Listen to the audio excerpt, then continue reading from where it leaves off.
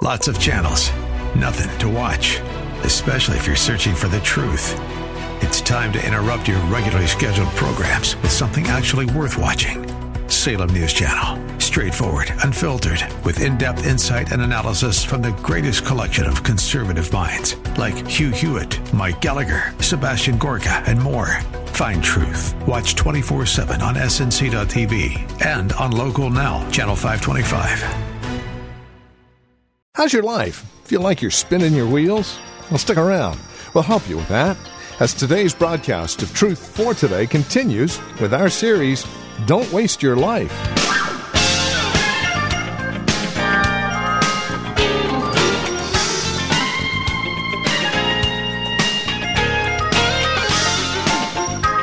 If you're looking for meaning in your life, if you're looking for value, something to last long after you're gone, well, you're in the right place. Today, on Truth for Today, Pastor Phil Howard continues with our series called Don't Waste Your Life. And one of the greatest books to help us with that from God's Word can be found right here in Philippians. Chapter 2, verses 1 through 30 is where we find ourselves today in a message simply called Risk Your Life for Him. Here's Pastor Phil with today's broadcast of Truth for Today. I want to speak today on to live is Christ and what that means. And I go to Philippians 2. And I pick up at chapter 2, 1, where Paul says, if any of you have any encouragement from being united with Christ, if any comfort from His love, if any fellowship with the Spirit, if any tenderness and compassion, then make my joy complete by being like-minded, having the same love, being one in spirit and purpose. Do nothing out of selfish ambition or vain conceit. And if you were to strip that as the motivation of human existence and lives, we can close down Wall Street. We close down a lot of things because you can't hardly find anything that doesn't run off of this motivation. Conceit, our own importance, selfish ambition. I'm working it for me. That's just the normal order of things. But he says, in humility, consider others better than yourselves. It sounds good, doesn't it? I want you to believe that about me. I'm not sure I want to believe that about you. Each of you should look not only to your own interest, your name, your money, your family, your car, your house, your dog, your cat, your family. You shouldn't just look to those interests, but also to the interest of others. Maybe people you don't even know, people you don't look like, care about, but you ought to look to the interest of others. Now, he gives this incredible exhortation here. We ought to do that. And what could rise up in you as it did in my own heart, that's great. Show me somebody who lives like this. I'm not sure I do, and I'm not sure I know too many people who live like this. Can you give me any examples? And it's as though the apostle saying, I'm glad you asked. And he gives us 4 examples as he continues the chapter. His first example is that of Christ in verse 5 through 11. Christ, who being very God in substance and essence, humbled himself to take the form of a man and willingly went and died the death of a criminal on a cross. Not under coercion by anyone, not because he had to. It came internally. It was his self-emptying in order to die for us, to do the Father's will. And he never did his own will. Even in the garden, he says, not my will, but thy will be done.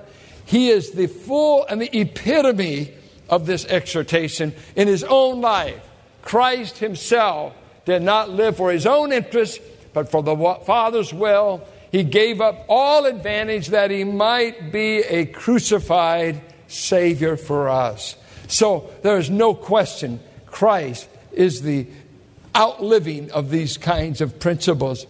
But then as you continue, you come to verse 17, where we pick up Paul's testimony, and he says, but even if I am being poured out like a drink offering on the sacrifice and service coming from your faith, I am glad and rejoice with all of you. So too should be glad and rejoice with me. Paul is saying, my own ministry is like a drink offering. I'm like something they took to the sacrifices of the Old Testament, whether it was wine or water, and they poured it on the broiling meat, and all that happened was it turned into vapor. It was evaporated. And so he's saying of his own ministry, I am being poured out on the sacrifice of the cross on behalf of your faith. I've given up having a wife. I've given up the right to pay. I work with my hands with leather in the daytime that I may get the gospel to you free of charge. I've suffered the loss of all things, he will say in chapter 3. I've been in all kinds of dire circumstances. What am I living for? To get the gospel to those who don't know Christ, going to the Gentile world, and I am pictured as a poured out drink offering. No question, he's living by these kinds of standards, giving up his own interests for the interests of others. Then he says, in all my relationships, when I think of people, in verse 19, I hope in the Lord Jesus to send Timothy to you soon, that I also may be cheered when I receive news about you. I have no one else like him who takes a genuine interest in your welfare. For everyone looks out for his own interest, not those of Jesus Christ. And then he goes on to say, but you know Timothy is in a league all of his own. He doesn't say I can name you 5 people or 10 people. He said, I know a guy, when it comes to you guys, you Philippians, that this Timothy who pastors at Ephesus, this man is consumed with the interests of Christ first. Everybody has their own interests first. What are they interested in? Number 1, them. That is just the norm. You don't even need to ask them about. You know that going in. That is the assumption. But this man, Timothy, he has put the interests of Christ above his own interest. He's living out the exhortation. And then he names one other man, a man by the name of Epaphroditus, who had come to the side of Paul to minister to him. And he begins to describe this man in verse 27. Indeed, he was ill and almost died. But God had mercy on him, and not on him only, but also on me, to spare me sorrow upon sorrow. Therefore, I am all the more eager to send him, so that when you see him again, you may be glad, and I may have less anxiety. Welcome him in the Lord with great joy, and honor men like him, because he almost died for the work of Christ, risking his life to make up for the help you could not give me. Labored to the point of obviously wasting his health, to the point of fatigue, exhaustion. He nearly died, and the cause of his death was not working 3 jobs to make money, but spending himself on the cause of Jesus Christ. And Paul himself was a recipient of this ministry. And he says he's even risked his life to the point of death in order that he might make up for your lack of service. It's a very interesting term, this term for risk. It's the term for gamble. And it meant to gamble one's life. It was used of the dice thrown for high stakes. And he's saying, this man Epaphroditus said, here's my life. I throw it down in the work of Christ. I suffer even the possibility of death, but I'll risk my life on the cause of Christ. I'll risk my life for the interest of his interest. I am being spent. I'll spend and be spent for the cause of Christ. Now, it's very interesting that to be an American is to be risk conscious. We want to be risk free. We want our finances risk free. We want our health risk free. We don't want to do anything that puts us in harm's way. I understand that. But sometimes it militates from doing anything by faith. Because to do things by faith takes a risk. You don't always know outcomes if you decide to do it. I think of when I started Valley, I had some other men that went out to start churches, and when they went out, things didn't go the same. Matter of fact, there was a lot of hardships and difficulties, and these men said, why is it that it didn't go just like when you started Valley? I said, because faith is always a risk. We don't know the outcome. But you risk yourself for a great cause. You risk yourself for the name of Christ. Two things I think of. Just to be alive is to be at risk. If you want safety, don't be alive. If you want a risk-free life, don't be alive. You have no guarantee that you'll be alive tomorrow. And James says, don't boast that you will be. You don't know if a heart attack is going to hit you today, tomorrow. You don't know if a stroke's going to hit you. I am alarmed lately of all the friends and connections I know of people fighting cancer. A man just having a cancer removed that was on the inside of his ear. You don't have good enough eyes to see every place it's going on your body. If it's on the outside, you can see it. Oh, there's a mole. You've got to take care of that. Oh, we got to watch that. Oh, I'll catch it in time. You can't catch it in time sometimes. I can't predict if someone's going to be drunk and go across a double line and kill me and my family. I can't. I'm at risk being alive. I cannot predict anything about my wife, my children, my grandchildren, my extended family. Everybody that I know is at risk. And I think in this matter of not only life is it risky, but the thing next to life itself is this matter of love. To allow yourself to love somebody is about the riskiest thing you could ever do. You know, say, I'll split our income with you. We'll be both broke. In the money and out of the money, I'll love you all the time. It's risky. You see this woman or this guy, I love them. Not to say you like them or you're infatuated, but no, I'll commit to them. I'll wash their underwear. I want to wash their socks. You better really be sure. You want to really be sure. I'll spend the rest of my life with them. Or something as crazy as this. Honey, let's have a baby and raise the next bank president.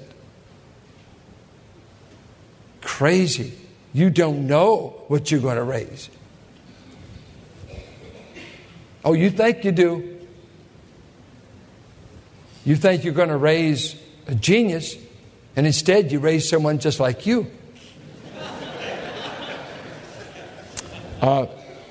Listen to what Lewis said in his book on the Four Loves. There is no safe investment. To love at all is to be vulnerable. Love anything and your heart will certainly be wrung and possibly be broken. If you want to make sure of keeping it intact, you must give your heart to no one, not even to an animal. Even old Shep dies. Wrap it carefully round with hobbies and little luxuries. Avoid all entanglements. Lock it up safe in the casket or coffin of your selfishness. But in that casket, safe, dark, motionless, airless, it will change. It will not be broken. It will become unbreakable, impenetrable, irredeemable. The alternative to tragedy, or at least to the risk of tragedy, is damnation. The only place outside heaven where you can be perfectly safe from all the dangers and perturbations of love is hell. Dare you risk loving anything in this life, it will be a risk. You don't know if they'll be true or not. You don't know if this marriage is going to result in someone with an invalid, a loss of health. We do not know. That's why with God, God never takes a risk, because our risk factor is our ignorance. We don't know. You marry, you hope it'll last. You don't know because you're not omniscient. God has never taken a risk. He always knows the end from the beginning. It's you and I that take the risk. So to be alive is to live at risk. So I want to invite you to the risk life of living for God by faith and being willing to risk yourself to do His will and to make His interest your interest. And then say, here, Lord, I have but one life to give, and I'm willing to risk my money, my time, my whole life. I want to have a purpose, and you've saved me for your purpose. I'm willing to take the risk. Let me give you some examples of people who've done this. If we had time, we'd look at 2 Samuel 10, where Joab and Abishai are going to fight against the Amalekites. And Joab, leading the armies of Israel, tells Abishai, he said, if I get in danger, come to my aid. If you get in danger, I'll come to your aid. And then he says these words, be of good courage, and let us be courageous for our people and for the cities of our God. And may the Lord do what seems good to him. He had to risk his life or run. He did not know how the battle would turn out. He decided that I'll leave the results with God, and He will work all things together for good. Whether I'm slain by the Amalekites or not, I will risk the battle. I would speak to young people. Find something worth risking your life for. Find a cause greater than the only thing I hear in America today is make money, make money, make money.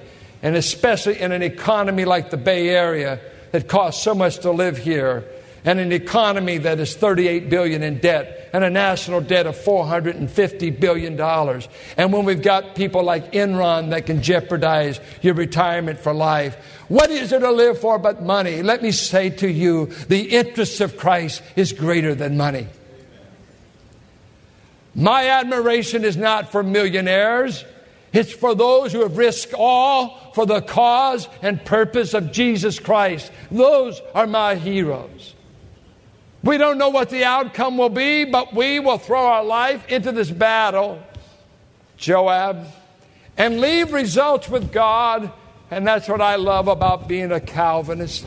I know my God's determined all outcomes, and even if it's my death by martyrdom, it's good for me. I've got a God in charge of my future. We see someone like Esther in the Bible. Esther, a Jewess, married by this Gentile Persian king, and bribed and tricked by evil men that hate the Jewish people. And he gets the king, Ahasuerus, to make an edict that will kill all Jewish people in the province of Persia, which, it took up Iran, Iraq, Jordan. I mean, it was reigning. It was a huge empire. Killed every Jew in the empire within so many days. The king doesn't even know he's married to a Jewish girl. She won the contest, not because she's Jewish, but because she's beautiful. And she had Uncle Mordecai kind of advise her all the way how to handle herself. And the king is just swept off his feet. And so Mordecai gets a hold of her and says, are you aware of the edict? Your people, we are all going to be killed in so many days. You're our only hope for a reprieve. Let me tell you, you must go see the king. But to go see the king was a death wish, was to risk your life. You could never go into the presence of an Oriental king without an invitation. you could not walk into the throne room without being killed. And so Mordecai lays down the options to Esther. And this is what Esther says to Mordecai to tell her people. Go gather all the Jews to be found in Susa and hold a fast on my behalf, and do not eat or drink for 3 days, night or day. I and my young women will also fast as you do. Then I will go to the king, though it is against the law. And if I perish, I perish. I'm expendable for a greater good, the salvation and the sparing of the lives of a people descended from Abraham and being connived against and hunted down. My life in exchange for theirs. And as the marvelous story goes, she goes in, and the king extended the scepter, which meant, I'll receive you, no death. What do you want? And through this woman of faith, this courageous Jewish girl, a queen for a Gentile king, an edict and a plan is revealed, and God brings hope and deliverance to his people, Israel. I would to God I could hear people in this place, and I would that I could say it. I said many things to God as a teenage boy being called. I think I need to renew a lot of my vows. You get comfortable. Comfort and ease seems to be an American right. But those that I follow have given up everything to make Christ known. If I perish, I perish. What a great thing. I think of 3 Hebrew boys that when the king of Babylon builds his idol on the plains of Shinar and says at a certain time all the instruments will play and everybody on these plains are to bow down to my God in a moment's notice. At the fear of losing their life. And when they are pointed out because they are standing in the midst of this multitude, they are standing strong. The king inquires of them, are you out of your head? What's going on? And they reply, O Nebuchadnezzar, we have no need to answer you in this matter. If this be so, our God whom we serve is able to deliver us from the burning fiery furnace. And he will deliver us out of your hand, O king. But watch this. But if not, be it known to you, O king, that we will not serve your gods or worship the golden image that you have set up. The king was says, bow or burn. And they said, we will trust God to be delivered or trust God to die. There's no alternative for us. God will either deliver us or we will willingly die than to become idolaters on the plains of Shinar. We know the one true living God, Yahweh. And you're listening to Truth for Today with Pastor Phil Howard, the ministry of Valley Bible Church here in Hercules. As we close out our broadcast today, we would invite you to contact us. Let us know how the program encourages you in Christ and how this program is being used by you on a daily basis. Are we just a normal part of your radio listening? Do you tap into our resources available at our website? Have you visited our church? These are things we would love to hear from you. Take a moment, call or write to us today. Our phone number is 855-833-9864. Again, you can reach us at 855-833-9864.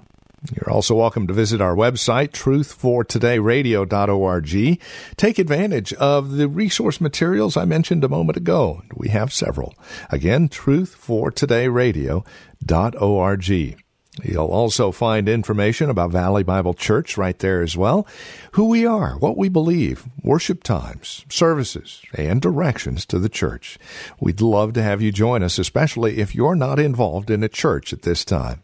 Again, that's truthfortodayradio.org. If you're writing to us, our address is 1511 M. Sycamore Avenue, Suite 278.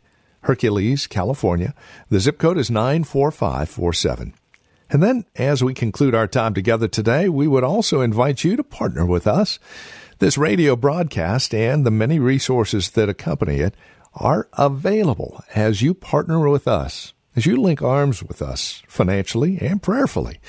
No gift is too small, no gift is too large, and you can do a one-time gift or make monthly pledges.